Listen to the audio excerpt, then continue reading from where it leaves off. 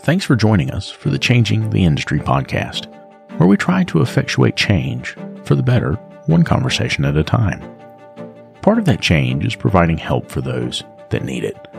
This is why we've partnered with the Institute for Automotive Business Excellence. Whether it's help with sales, operations, or just getting your numbers in order, these folks are some of the very best in the industry. And for our listeners, they'll sit down with you and go over your strengths, your weaknesses, and the opportunities that are in front of you. They'll create a customized plan for how to move forward, absolutely free. That's right, free. And if your plan includes one-on-one coaching, they can also help you with that. There's no hard sales pitch, no obligation, just honest help from honest people. So if that's something that you think could benefit you, make sure you click on the link in the show notes.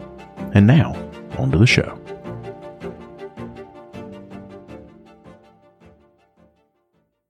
I remember how it used to be. The phone's ringing off the hook. Clients are coming in the front door like crazy, and here comes little technician Timmy. Timmy comes up and he says, "Hey, boss, where's my part? Where you want me to go next? What you want me to do?" Gosh, Timmy, if I knew, I'd tell you, buddy, but I am covered up. All of that stopped when I found Shopware. With Shopware, you get an industry-leading expediter right there in the software. It tells you if your parts are here, where your technician should go next, and how much time they have left to complete the jobs in the day. Go to getshopware.com to learn more. Getshopware.com. That's the way it is in a shop, right? It's just the F-bombs just sort of flow. Even if you're doing the best possible work on that car, you are number one tech in that shop or in that town, and nobody else can do what you do, but you're still kind of in that atmosphere.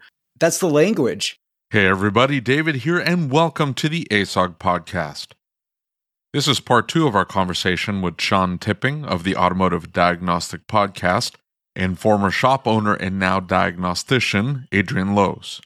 I should warn you that there's some explicit language in this episode as Lucas decided to drop a whole mess of F-bombs halfway through, so there's that to look forward to. Before we get started, please take a moment to hit that like button if you're watching this on YouTube.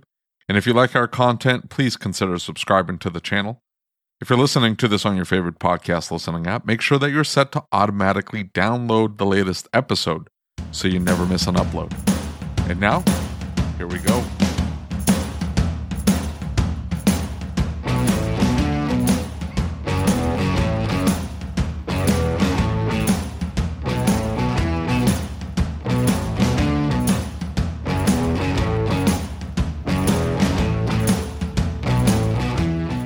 I remember going to a Chamber of Commerce meeting once and speaking to one of the girls at the Chamber of Commerce meeting, who was one of the girls running it. And she was like, "You need to really just sell your accent, And it's like, oh, okay. You'd be in all the videos. You'd be the whole music would be like, "I'm Adrian. I'm your technician." Like that, you'd be if they were in the shop or near the shop, communicating with the shop, they'd hear an English accent.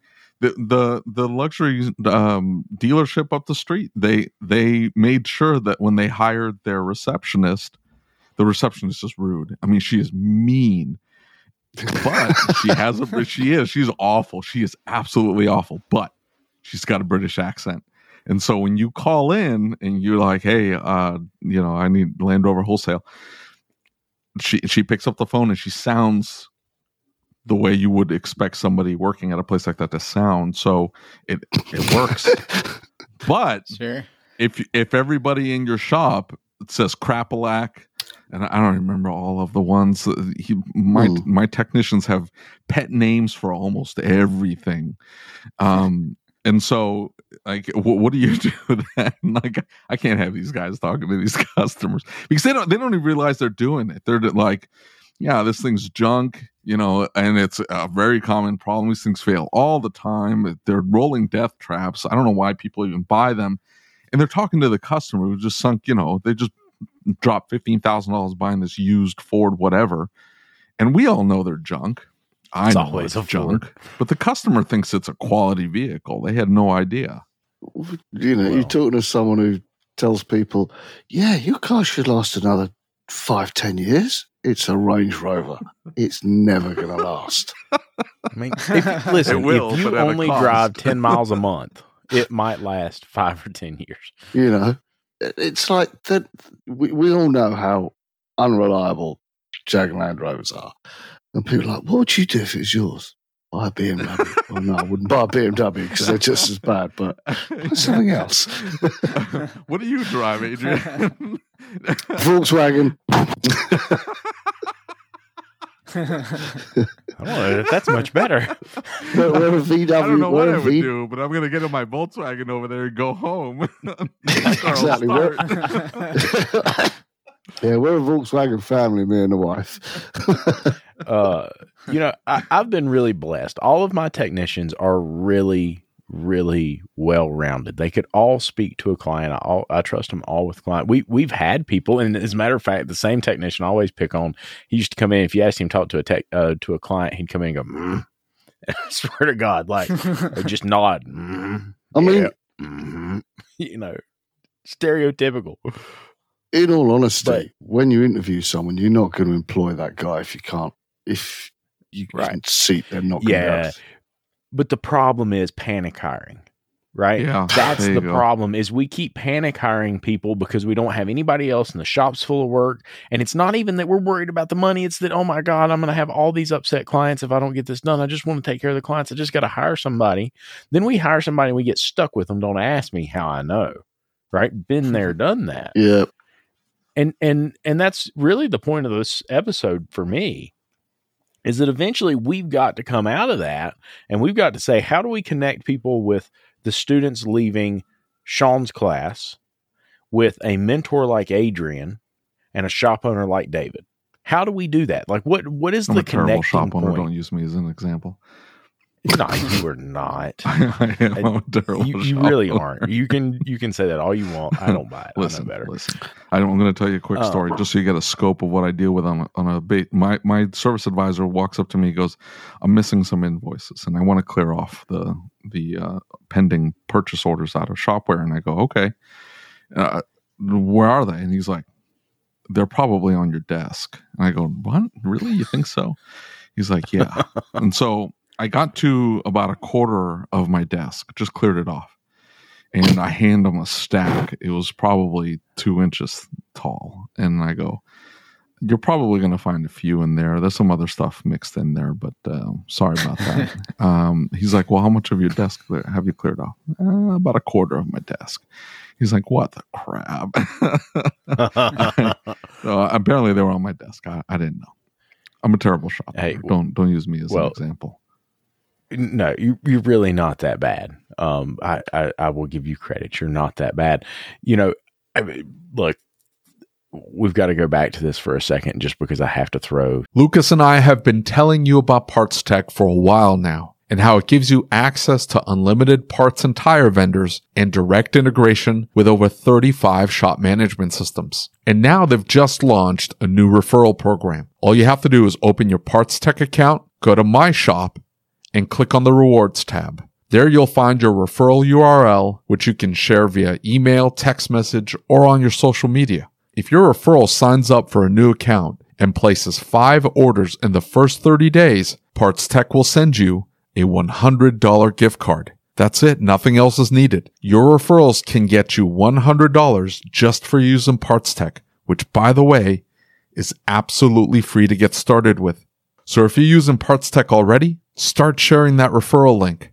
And if you haven't signed up for Parts Tech yet, what are you waiting for? Click on the link in the description or go to partstech.com/podcast. That's partstech.com/podcast.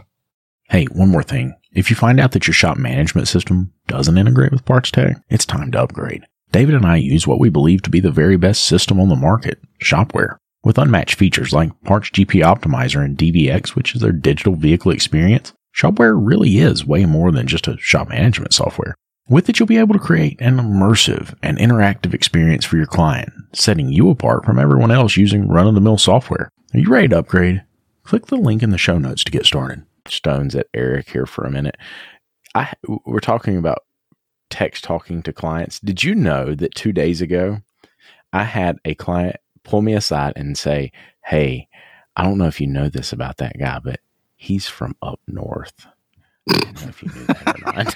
I'm like, what? He's like, you can't trust those people, right? What the hell are you talking about? He's like, you can hear his accent. You just need to watch that one. Man, okay. Entirely true.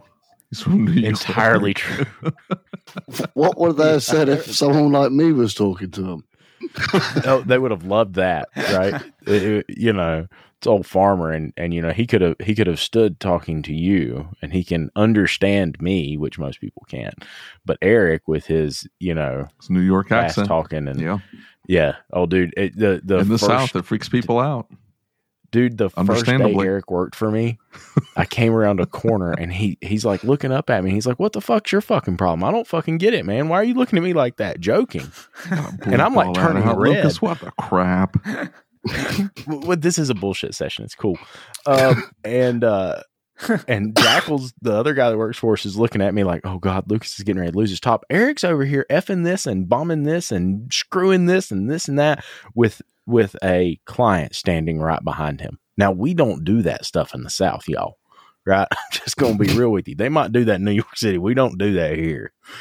And she laughed about it and went on. I swear to God, from that point on, every time Eric goes to say, fuck, he starts looking around and he'll open doors and look outside to make sure the client's around. Never fails, every single time. I did something very similar to that when I was working at Firestone, and we're doing a gazillion tires because that's what we did at Firestone, and they didn't play a very good flat rate there. But I was trying to get a car out, and the service manager comes into the back in the shop, and I'm not looking at him, but he's asking me, "When's this car going to be ready?" And I said something, really mean. I was like, "It'll be done when it's effing done." And I turned around, and the customer's standing right behind him in the shop. Oh, God dang it. So tried to have a little wherewithal before you start swearing at your service advisor, but I don't know. I guess that's the way it is in a shop, right? It's just the F-bombs just sort of flow. Even if you're doing the best possible work on that car, you are number one tech in that shop or in that town, and nobody else can do what you do, but you're still kind of in that atmosphere with the guys. I guess it's still male dominated. It's the blue collar mentality. That's the language. It's blue collar. But that's what you're saying, though, Adrian. Do you think that it needs to move to more of a white collar type of setting where everybody's wearing just clean uniforms and they've got the laptops that aren't? It isn't just the very fact that we're working on greasy things going to create problems, or is this move to like? Did you see the short video of Paul Danner talking about everybody worrying about EVs? And he's like, I don't know why everybody's worried about EVs. Think about how great it's going to be. There won't be any engine oil. There won't be any coolant. Like crap dripping on you. It's going to be gone. It's going to be fantastic. Yeah, but there'll still be differential fluids and other bits and pieces. Well, maybe not differential fluids. Depends on how the motors are set up. But there'll still be other fluids and bits and pieces. But I mean, there's got to be some balance. I mean, at the end of the day, it's still a very blue-collar, male-orientated world that we work in. So there's always going to be that banter or language or environment. You're not going to stop it. And I don't think it should be stopped fully. Should people be clean and things be cleaner and everything? Yes, without a doubt. I definitely do. And I think that comes back to why a lot of techs are buying their own tools, because they're like, I don't want to pick up the dirty, damaged one. I'll buy my own scan tool so I know it's clean, it's good. When I use it, I know it's going to work and everything else. Dude, you just nailed something. So we bought this new piece of equipment for the podcast. And last night we did a demo run just to make sure it worked before we had to use it in real life, right? Yep. And I sat down and I wanted to make it as organic as possible to make sure we caught anything that might come up with this piece of equipment. And David's actually got the track, but I just sat down like we were doing a podcast with my technicians. And that was the first comment that came up about buying scan tools. And I think one of the things that we talked about is that that's one of the things that really puts the tech on somewhat of a downhill slide in some ways, is they go and they get on the Snap-on truck and they spend $10,000, right? And it's not on a truck account. It's on a charge account. Mm-hmm. And the next thing you know, they're paying 29% interest Yep. on $10,000 forever. Mm-hmm. Right. And then they need another tool and they just keep buying tools, and they can kind of feel like they're in a pinch. And I asked my guys, I said, you know, do you feel like the shop should buy the scan tools? And both of them said, you know, either shop that I've worked at in the past, they either had one scan tool or they may have had two scan tools and they were junk. They weren't updated. They weren't maintained. I had to always go borrow it. Somebody always had it. Right. Or the best guy in the shop had it. I mean, that's a really valid point right there. I hadn't ever thought about it that way. I mean, I just saw a guy just spent $12,000 on a Snap-on Zeus today. He just bought it today. The tech? Yes. Ugh. Bought his own. Why?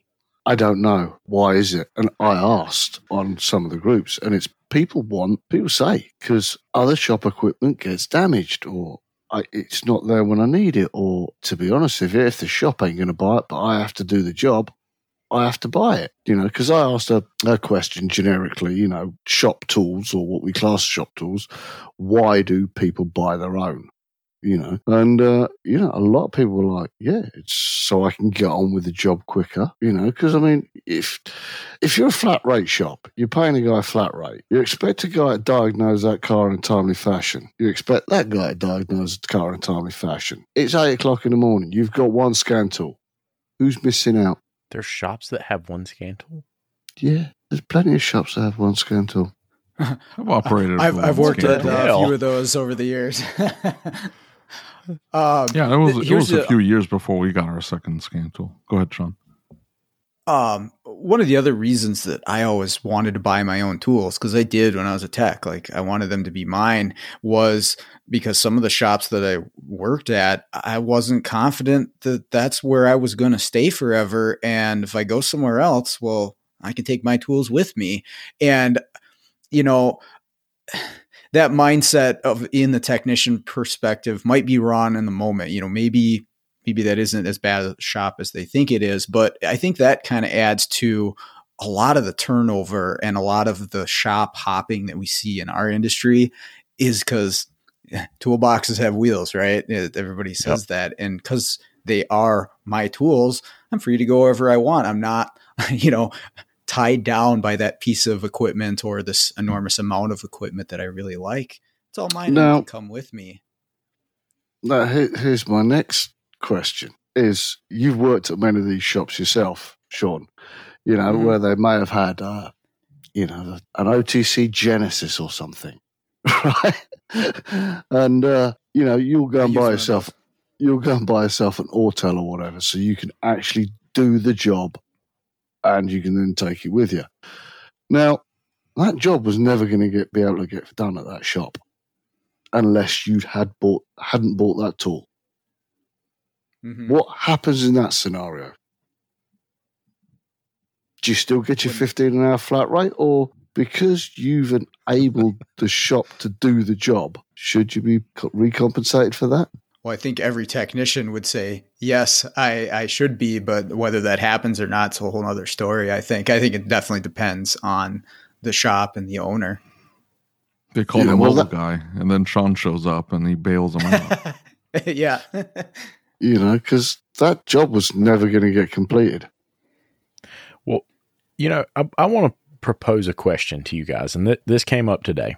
You guys know I'm building a new shop, and so this has meant that there's many, many, many trips to the engineer's office, and it's just going over the plans. Where do you want your electrical outlets?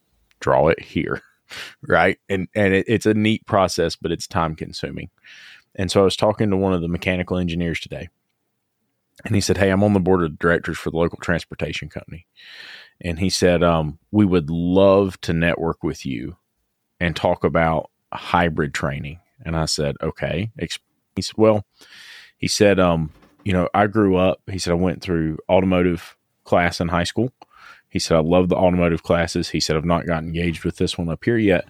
But he said, I've always been involved with automobiles. He said, I've always tinkered on my own things. And he said, I've really fallen in love with EVs and hybrid vehicles.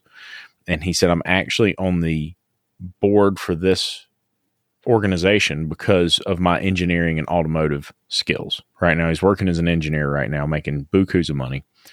And I'm talking to him, and he said, the reason we'd love to network with you is because we found ourselves with a problem. And I said, what's that? He said,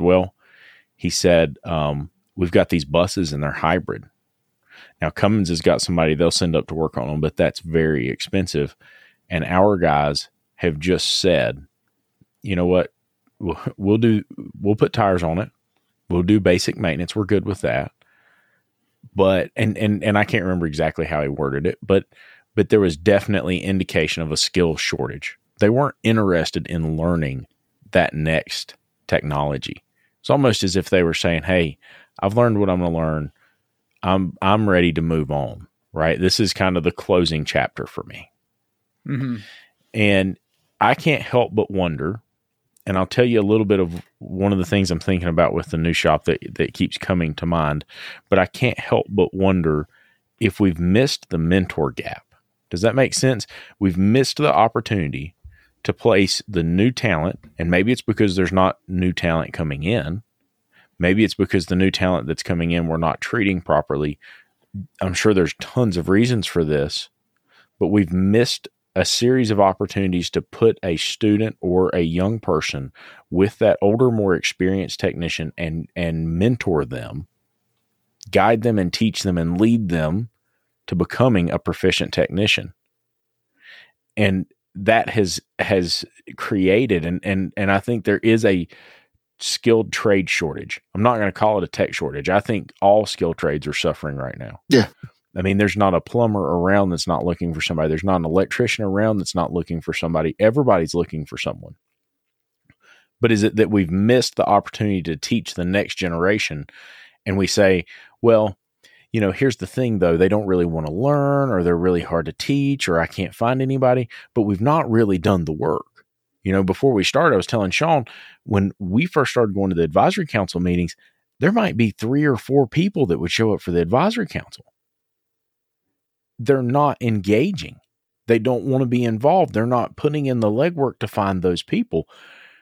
What do you guys think about that? Is that the case? Have we missed the mentoring opportunity that takes the knowledge from the guy who was working on the 1970 bus over here at the bus depot, and he says, you know what? I'm not going to teach anybody else. I'm not going to do this. I'm going to move on.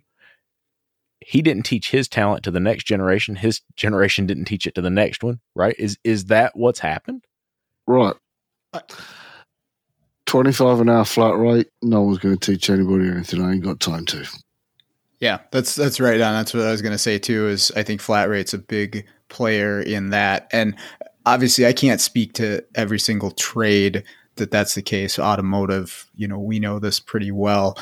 And flat rate, although for a top producer and for a competitive group of techs is really good when it's busy, it does not produce that team environment, somebody helping, nurturing, guiding the younger technicians to learn what they know. It doesn't benefit you when your paychecks. The dealerships are doing it, productivity.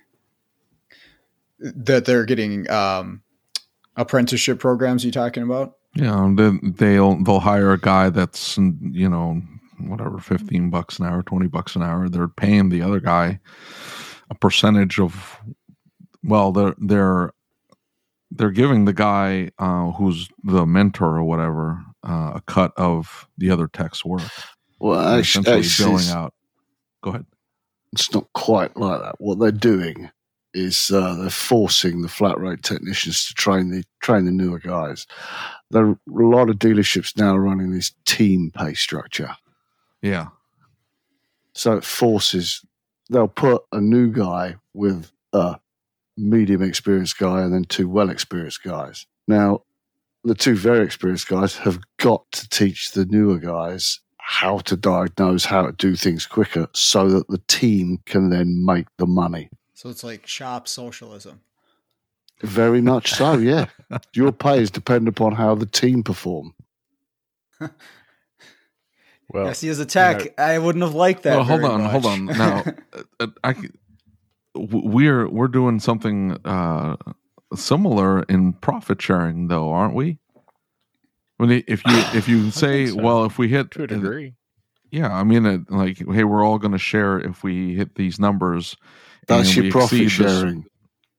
What's that? That's your profit sharing. That's not your weekly salary or your weekly pay. Oh, okay. Your weekly pay doesn't depend on, does Bill down there know what he's doing? Good point. Touche. I got you. Well, I've got an idea I want to run by you guys. I'm thinking about what I would like to do with my new shop. Is we're heavily involved with the apprenticeship program. We've got some opportunities to bring in some really skilled technicians. Already have some really skilled technicians. And what I've found that I really enjoy seeing is I enjoy seeing Terry out here with Bridget working on a vehicle and standing back and saying, no, don't do that like this. Do that like this. Hey, listen, if you turn that tie rod with that clamp on that boot, you're going to rip that new boot. Stop. Don't, you know what I'm saying? The little intricacies, the stupid little things we all learned. And I've enjoyed watching that. I'm really thinking that when we get into the new shop, and I keep telling people this, and they say, how are you going to make it profitable? There's no way this is going to be profitable. I guess part of me isn't looking at it solely in a profit standpoint. It's that I enjoy seeing these guys teach. But I'm really thinking about working with the school to bring some students in and put them with a specific mentor. Someone that they get along with, somebody that they jive with and can learn from and they're willing to learn from. And have them begin to teach them and mentor them. Both of them are paid, right? They get a good salary for coming in, but make it more of a training opportunity, more of a mentoring opportunity with really good techs to bring in really good students and start to bring them up. And then people ask me, well, what are you going to do once they've been brought up? You don't have that much capacity for technicians. Well, I don't know. I mean, I want to try and help them find a job. Maybe they want to own their own shop. Maybe they want to become a service advisor. It's not something I plan on them being here forever. But I think so, teaching Lucas, helps us learn. I'm sorry, Sean, go ahead. I think, no, okay. So I feel like you are an outlier as far as the way the average shop is run, because that's awesome. And I would love to have somebody come into the school and say that, and I would send 5 guys to them immediately to work with as technicians. It'd be fantastic. But, we don't hear that. So, back to one of your earlier questions is, how do we bridge this gap? How do we start changing some of that stuff? That's really the step that we got to take, right? That mentality that you have, I don't know how easy it is to share with other people, but how can we get other shop owners to buy in on something like that? Right. Well, and I mean, here's the thing. And so for anybody listening, watching these techs take someone young and mentor them, and it's not just car stuff, it's life stuff, right? You spend 8 hours a day with somebody, it turns into life stuff. And watching them spend that time and share those experiences, because, I remember being 18 years old and I was not going to listen to mom and dad, right? It wasn't going to happen. I was rowdy. I will admit that now. I was as rowdy as it gets. But had I had a mentor, and I did in many ways, I would listen to them when I wouldn't listen to my parents. I wouldn't listen to a teacher. I wouldn't listen to an educator. But that mentor could say something and I was willing to listen to that. Right? And I think that there are so many opportunities, because your techs are learning, right? I've watched my techs go back to the computer, pull up some training classes or pull up some information, sit down and say, oh, I see where we went wrong, right? Because when you start teaching somebody, Sean, I know you know this, when you start teaching someone, all of a sudden you learn at a whole different level. And you realize the little thing that you missed that you would have skipped over. Right. The little thing you would have just skipped over, all of a sudden becomes, I actually can't. I said that. Now I've got to figure out why. I've got to give an answer to this. So I think that creates much of that team environment. It creates that family that is the shop. And I think we've got to stop focusing solely on profit. Now, David's going to disagree with me on that. I think that in a lot of ways, we're so committed to the numbers and the KPIs and the dollars in the shop, and those are important. If the shop's not making money, you can't afford to do that. But I think we got to take a little bit of a step back and realize that we have to continue to improve our industry together. We have to continue to bring more potential talent into our industry, and we have to cultivate that, right? And I think that's part of what's happened is that many of the trades have always said, I'm too busy. I'm too busy. I can't go to the school, and I can't train an apprentice. I just need somebody who can come in and do the work. And we've milled through those that could come in and do the work. They're gone now. We're out of people. So when we should have been raising them up and cultivating them and teaching them how to do it, spending that extra hour, my shop coach always tells me, if you want to do more, slow down. If you want to bring more techs into the industry, we're going to have to slow down, come away from that profit number maybe a little bit, not focusing on the 25 net. Focus on growing the next generation of technicians that are going to maybe, just 2 or 3 people, maybe just in your shop. But I think we have to change our focus. I don't think you're going to see it happen unless you can find a way to make it profitable. I agree. I don't think it's going to happen purely because people are in business to make money. However, I love the concept of it. And I think a lot of experienced techs would be willing to do something other than just be a production number. They would, if they could help, I think they would. If they could be paid for it, then yeah, they'd help. They would do it. Well, I mean, maybe I'm like, just a big dummy. I look for something more, right? I don't want to just come to work just to make money, right? I enjoy making money and I enjoy being able to have money to go do nice things. But in the same respect, I need something to live for. Does that make sense? I need a career. I don't want to stop as a technician. I don't want to stop as a service writer. I don't want to stop as an owner. I want to continue to do more. I want potential. I want capacity to be more. I don't want to just stop at one thing. No, and as long as the shop is making money, actually making profit, it actually enables you to do that. It just depends on the amount of profit you want to keep. I don't want to keep any of it. If I keep it, I'll spend it. I'm going to spend it anyway. Yeah, what are you talking about? Yeah, you end up making a ton more money, and you're just like, well, I just blew through an extra $10,000. I have no idea where the hell it went.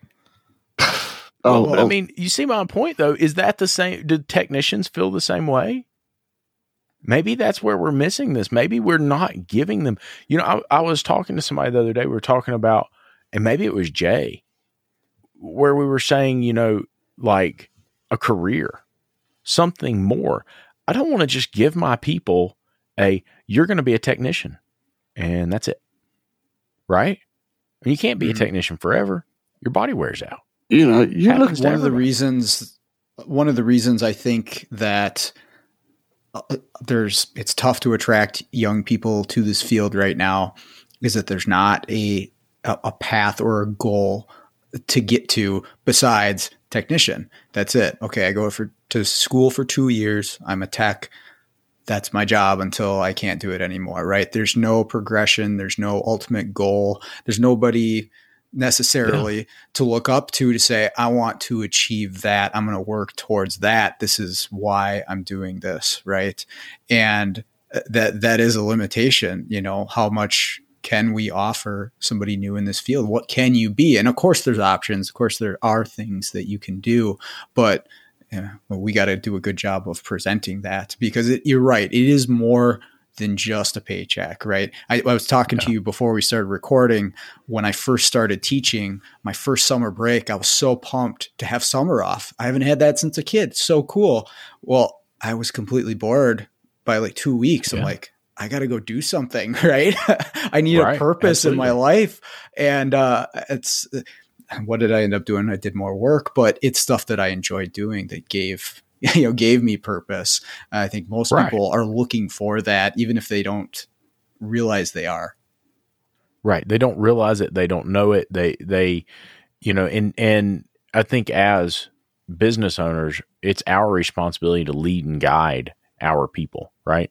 There's a reason it's called leadership. We have to lead them and guide them and help them through life, right? And I have deep conversations with my guys all the time, and they help me and I help them. But one of the things that I continually come up against is, well, what do we do? And, the conversation we had a while back was, well, what if this guy wants to be a shop owner? What are you going to do then? I'm going to help him get a shop, right? I don't care, right? I mean, if that's your goal, let's do it. And I think that we get so focused on our own goals, maybe we're not looking at what a career opportunity or what options these guys have available to them. And we're not focusing on building that opportunity, right? For me, I think it's really, really important that we give them the opportunity. We have to build them the opportunity. We have a few responsibilities. And Adrian, maybe it was you that said this the other night. You got to make sure you fill the bays. You got to make sure you give them the work to do. You got to make sure that they're paid properly. You got to make sure that you're protecting them, whether that's insurance, things like that.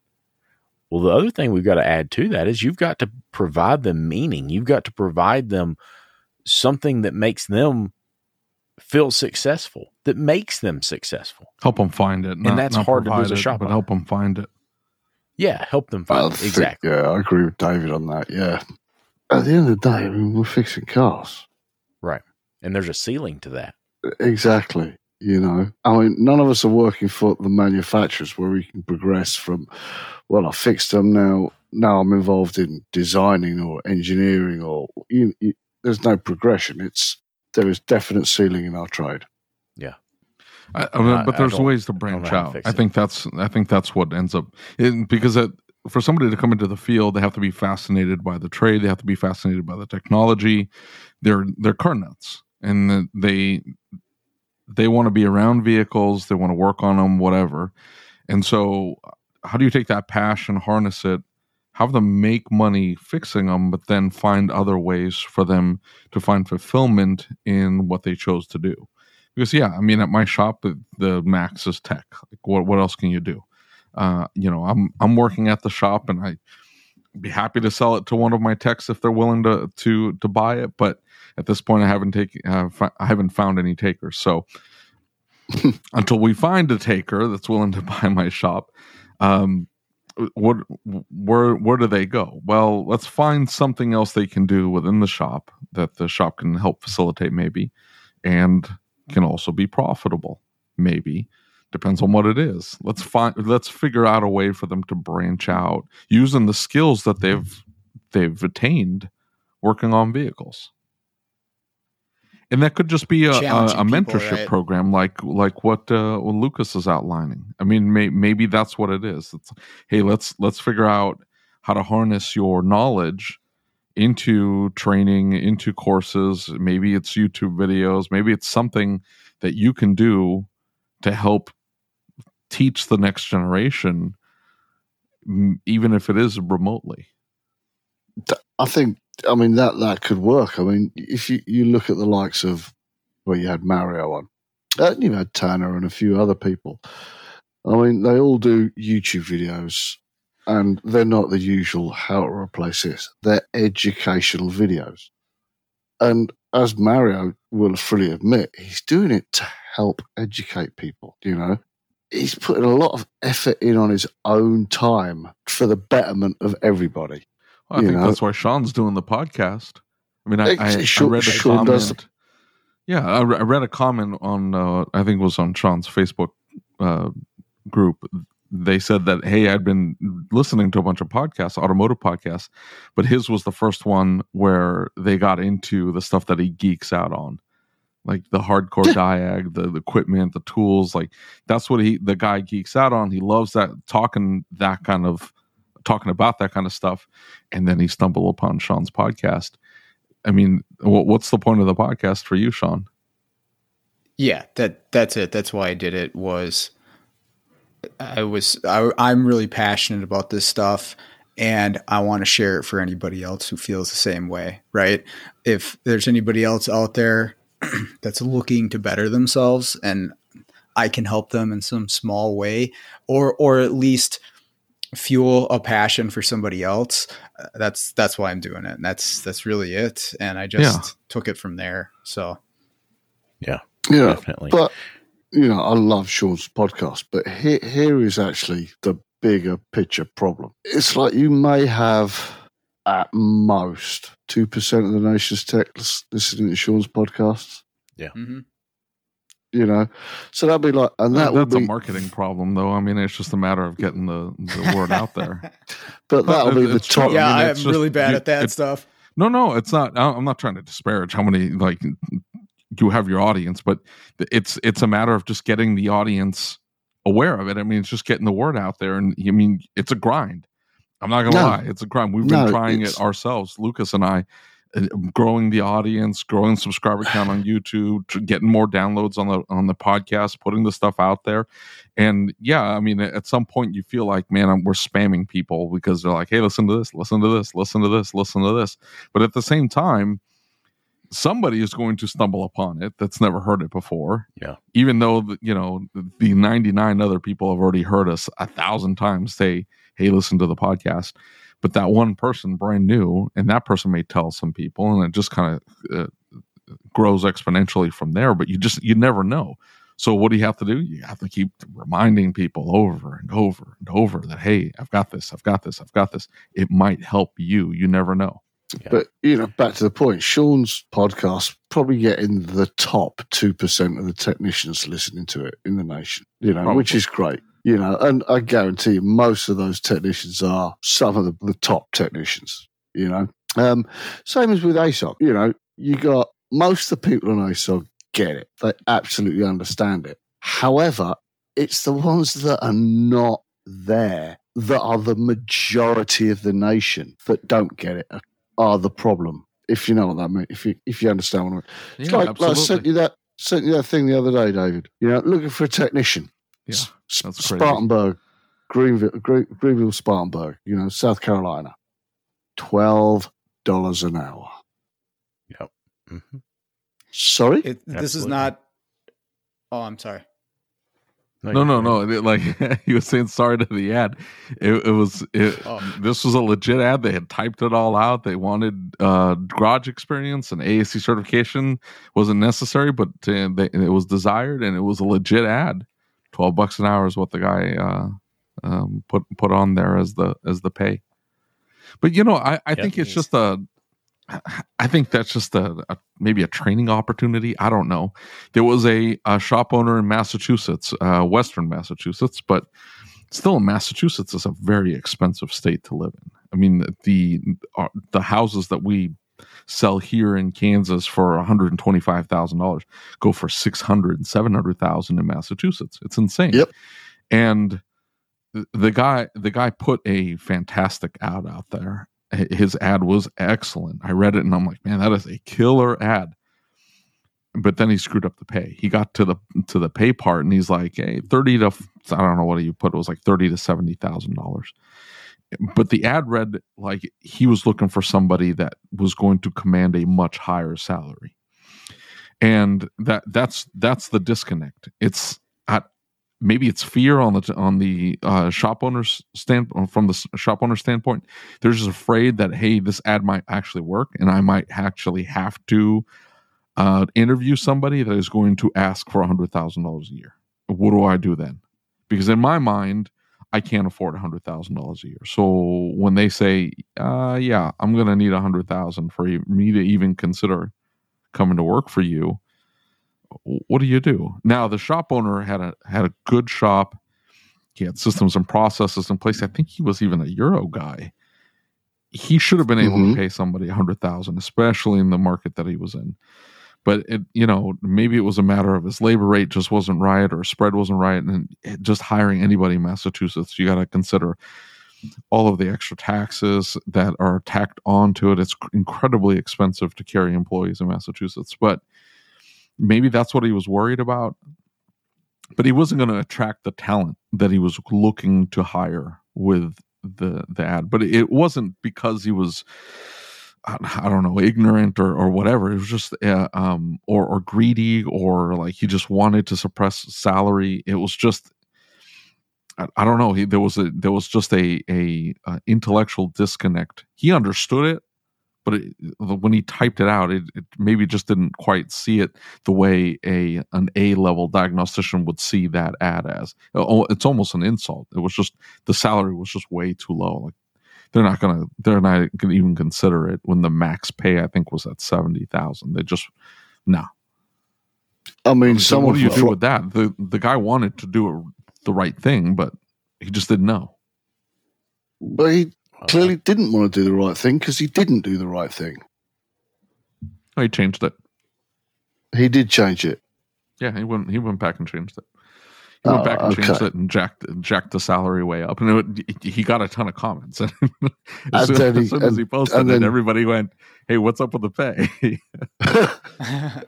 Okay, well, and then here's kind of where I stand with all of this. Is it, you mentioned something that stood out to me for a long time, and I've always wondered or thought, is it something with me? Is it something with the fact that I own a shop in the same town? I have tried my best to work with other shops in town.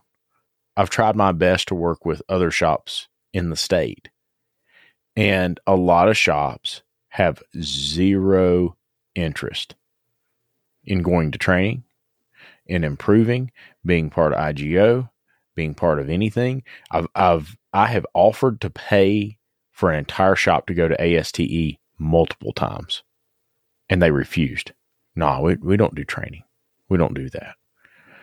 And so I don't know. I wonder, is it me? Is it the fact that they look at me as competition? Have I done something? Have I said something? I probably have, knowing me. But I guess my point is that there's very, very few that truly ever find that hunger to learn, that find that hunger to go to the next level. And that's one of the things we talk about with ASOG. And you always hear me say hunger like a dummy. It's because that's where I came from, is that it was talking to David for 10 or 15 minutes. It was going to ASTE. It was seeing these little resources and implementing one silly little super simple thing that made my life better, right? I was so stressed out. If I had not met David and found ASOG and found IGO and ASTE, dude, I would have had a heart attack by now. I was planning on selling the shop. It wouldn't have mattered anyway. My stress level was through the roof, right? And it was the small little things that I found that I could implement that made my life better. And I don't mean to say that those who aren't doing that are ignorant. That's not my point. It's just that it seems so foolish to me that you wouldn't want to start improving. And what I found is that maybe we're just egotistical people, and we're not even remotely interested in hearing what another shop owner, another tech, somebody else wants to say, or a way that they think we could improve. We already think we know how to do it. I think it's just like switching vendors. You know, like what causes you to go from vendor A to vendor B? And I used to have to make sales calls to shops, and there was a large portion of the shops that you would walk into, they didn't buy anything from you. But how did you get them to actually buy something from you? There was consistency. You had to show up every single week. So you didn't just not show up to their shop to talk to them just because they didn't buy anything from you. And most of the time they would just go, yeah, okay, and you'd set your flyer down and you say, okay, thank you. Call me if you need anything. I'm here to help. And maybe after 20 visits, they would throw you a bone. And it would be a Friday night at 5:45. You'd get the phone call, and the guy's trying to finish the car, and nobody else is open. Nobody else is willing to deliver that part, and you'd have to jump all over it. But you kind of knew that going in. It's like, hey, if we're going to capture this guy's business, this is how we're going to do it. There's no other way. And so that's what it. There has to be an incentive for the shop to start doing something different than what they've done. So you have to go in there and say, hey, if you've ever run into a difficult vehicle that you haven't been able to diagnose, this is what this training class is for.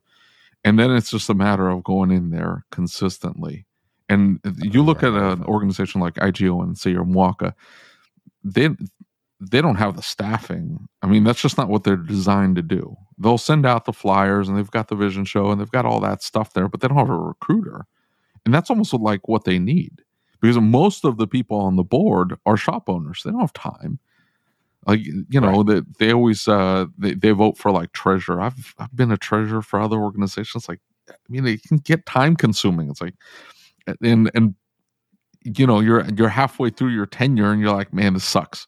I wish I hadn't signed up for this, because you're busy. Everybody's busy, and so. And they don't have the staffing to actually send somebody out and say, hey, I need you to hit 25 shops a day until you find me more members, because we want to try to, quote unquote, help the industry.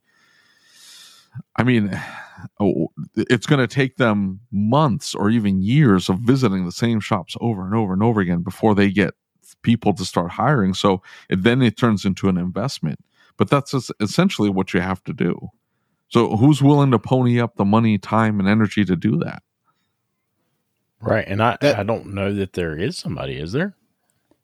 Well, that's the thing, is there's a lot of energy to make that happen, right? And this isn't just exclusive to automotive. You see it all over the place. What you guys are referring to is, you know, the shops and the people that really need this stuff, the training and the ASOGs and the ways to improve themselves and podcasts and all that stuff, YouTube videos, whatever. They're not doing it. And those are the ones that need it the most, right? The top 2% that Adrian was referring to is soaking all this stuff up, whether it be shop owner, technicians. They're the ones that are soaking this stuff up. And the ones that really need it the most are not doing it. And you know, you can barely even force them to do it. And that happens all over, right? It's with my students. The ones that aren't showing up to class are the ones that need to be there soaking in the information the most, not the A guy who's already top of the class, who's there every day. It is a really tough, it's an uphill battle to try to change something like that. That's true. It's the passion and the energy by us that'll draw at least some people in, I think. I agree. I think we're doing what we can do. Sean's just said the thing. It's a passion. You got to have a passion for it, because, I mean, I've seen some posts on ASOG, people, and some of the questions, it's just like, really? You know, you can't Google this and find out instantly, you know? But where do I find training on this? Where do I find training on that? It's literally when I remember sitting there one evening at my shop going, I need some BMW training. Where can I get that from? Google it. Oh, what's this company? Okay. Let's see what their course. Oh, they've got a course down in Miami. Let's go to it. Doesn't take any effort, you know, but people are not willing it took to put you the wanting effort in. to actually find that training. That's the difference. The hunger. Yeah. People need the passion to want to be doing it, you know? Or at least have their backs up against the wall. I think I've been in shops that they're getting by. They could be so much more. They could be providing so much more for their staff. Their customers deserve so much more, but they're doing okay. They're not going broke. They're not getting rich. They're doing fine. And so because they're doing just fine, they get stuck in this rut. And there's no motivation. It's not like what Lucas was talking about, where his back was up against the wall and he had to make a decision. Either I keep this shop or I bail. I've been there too. I've had my back up against the wall where I got to do something, or, you know, the state's going to come and take all my stuff or whatever. Right? Like I've been there. And so, you know, so what do you do? Well, those people make the decision to either change or get out. But there's so many. It's like the shop you were talking about, Adrian, where they were doing $1 million. Commendable. It's a big number. A lot of people would desire to hit that 7-figure number. But they're netting 4 or 5%. And, you know, shop doing half that can net the same dollar amount very, very easily without doing nearly as much work. And so what do you do with those shops that are stuck in that rut, stuck in the middle? I mean, I don't know, but my thing was at that shop, like I mentioned, you know, I'm sitting there, I've got Harbor Freight car, with a 32-inch monitor on it, and that's my diode car. I've got a couple of PCs underneath, got Picoscope, all the bits and pieces. And I was willing to train these guys. Lunchtime, we'll sit down, I'll talk to you, I'll show you how this works. Or when I'm doing something, come over and have a look, Didn't want to know. Text didn't want to learn. Didn't want to know. Yeah, because they were doing just fine too. I don't know. I talked about this a couple podcasts ago, and we sent my whole shop down to a Keith Perkins class that he was putting on. I think it was just how to use your equipment better or electrical diagnosis. I don't remember what the class was on, but man, they came back so excited to buy and learn new equipment. Like I have a long-time tech who could give two craps about scoping things and begrudgingly would drag out my Zeus to hook it up just so he would get a capture because I demanded it. It's like, yeah, okay, whatever, I'll poke it real quick. But now, like today, we had a conversation, but he's like, yeah, you know what? I got a few minutes. Why don't I just capture some known goods? And he pulled out the Pico that he had bought himself, pulled out his laptop and started pulling, learned how to set the attenuators properly and started capturing known goods. And that would not have happened without him going to that class. It sparked something, is my point. And so... No, you're right. It does. The right instructor can spark something and send people off. However, the tech's got to be interested in actually improving himself. He was not. I forced him to go. And in fact, I don't think it was even me forcing him to go.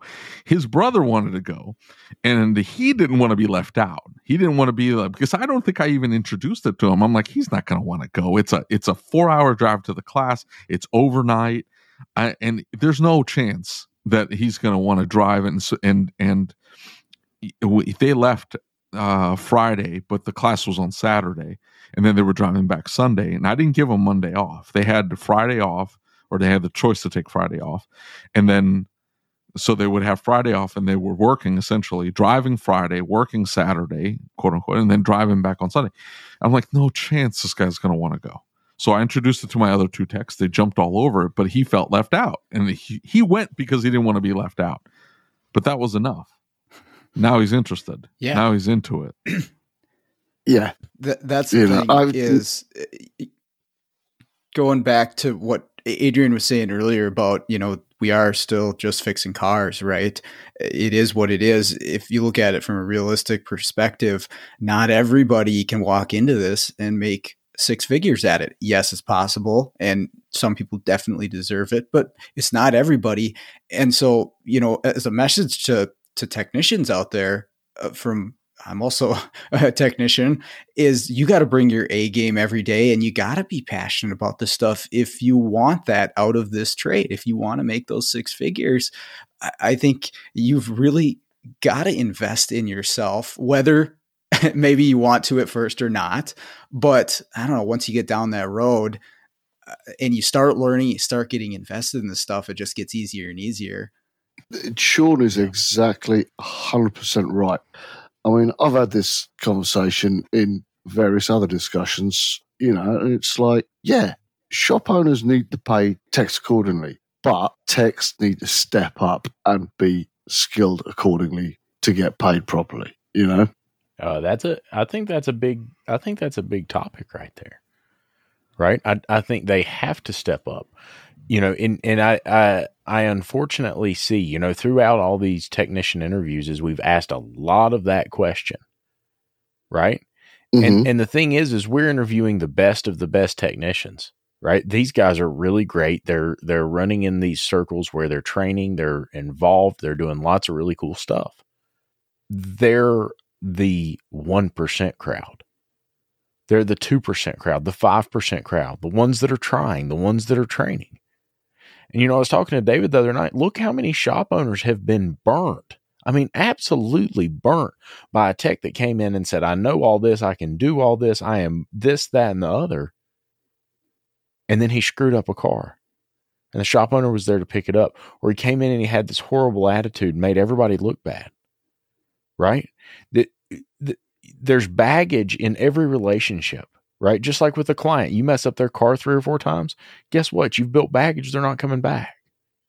You know, in your romantic relationships, you piss your wife off enough, boy, she's going to always be pissed off. She ain't going to get over it.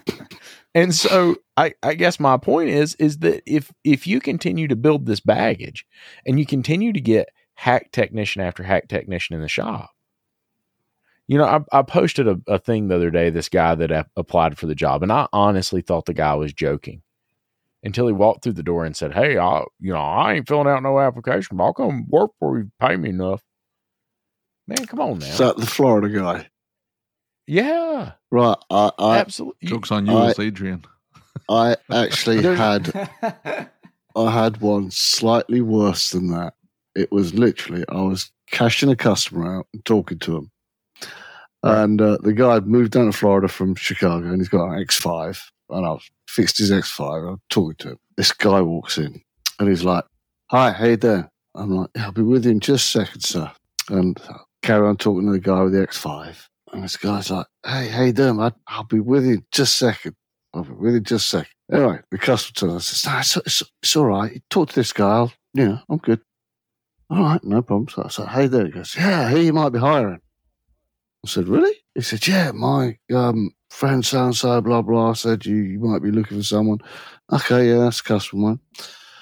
"All right, okay, brilliant. Yeah, you got a resume or anything like that?" "Nope, never needed one in my life. I've got this, all this." I said, "Okay, I'll tell you what, go on, put some notes down, a bit of paper, drop it in to me, I'll have a look, and we'll give you a call. You know? What does that say to you guys?" Man, if you're not willing to invest in yourself any more than that, come on now. No, it says, "Go home, write a resume, bring it back." Right? Right. He stood at the counter, said, "You got a piece of paper?" I sort of side looked at it. It was like, "What?" "Yeah, okay." So I took a piece of paper out of the printer, handed it to him, handed him a pen, and he starts writing. I am good at this. I have work. And I'm honest to God, I am just looking at this customer with the X5. He's looking at me. We are both trying not to laugh. And I said, "Oh, okay, fantastic. You got your cell number on there? Yeah, okay, I'll give you a call later. Yeah, cheers. Thanks very much." "Oh, mate," and he leaves. I looked at the customer, I was like, "Did that really just happen?" And he's like, "You know what I mean?" Right. Straight up, I'm like, this will be the fifth one that came in. Do you teach your guys how to apply for jobs, Sean? We bring somebody in to help them with their resumes, to prepare them and at least know here's what it is, here's what you need to do to get one ready. But as far as hiring, I think we talked about it before. We got these dealerships coming in like crazy, picking these guys off in the first year. They don't even make it to their second year of the program before they're working somewhere. So it's right now for them, they don't have to try too hard to get into a job, which is, that's messed up though. I mean, they gotta know, hey, at some point this dealership is, and you gotta, I don't know, you probably can't tell them that, but at some point this dealership's going to screw you. And when they do, you're going to need to figure out some way to get into a good shop. Well, and like I said, this will be the 5th person to come in and tell me, since I've been in business, to be the 5th person to come in and tell me, I don't do applications. I don't need to do an application. I'm the best tech you'll ever hire. Come on now. Right? I mean, like, you want to talk about professionalism. Look, I can deal with you not tucking your shirt in. Can't deal with you acting like that. Yeah. And, you know, and I don't know. It drives me nuts. And you know, I think that it really comes back to that percentage of techs that are actually training and that percentage of owners that are actually training. And I'm concerned that the percentage of techs that are working to improve our industry is smaller than the percentage of the techs that don't give a damn.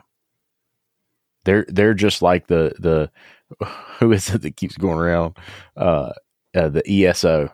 Somebody keeps posting ESO, evil shop owner, just like the evil shop owner. That's fans like post that.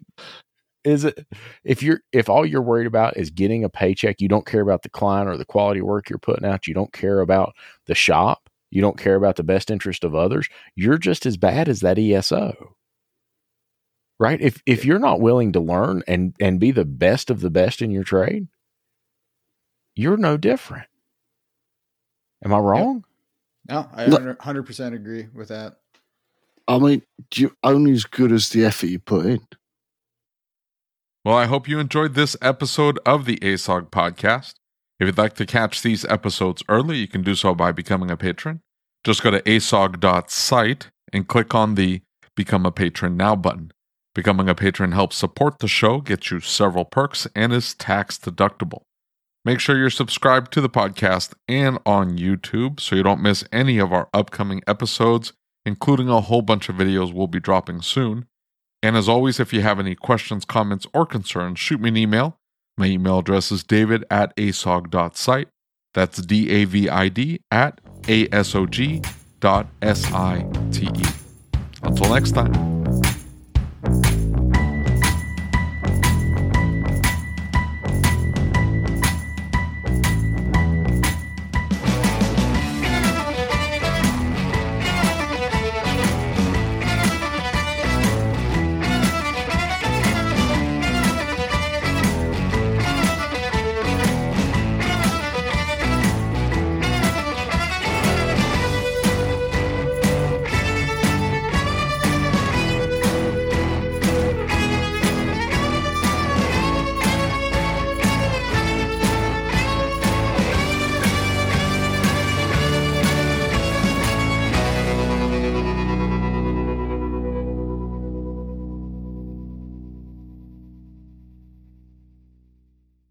I hope you enjoyed this episode of the ASOG podcast. Before I let you go, I need to ask you a question. Are you using the best innovative shop management system in the country? If you doubt that you are, why are you making your life harder? Shopware stays one step ahead of everyone else by bringing a clean, easy-to-use program unlike anything else on the market. Go to getshopware.com and see what I mean today. That's getshopware.com. Check it out. Thank you for listening to the Changing the Industry podcast. If you enjoyed the show, do us a favor and leave us a review on your favorite podcast player. And don't forget to set it to automatically download the latest episode. Our efforts with this podcast, the YouTube channel, and the Facebook group wouldn't be possible without the support of our awesome sponsors. So please take a moment, check them out by clicking on the links in the show notes.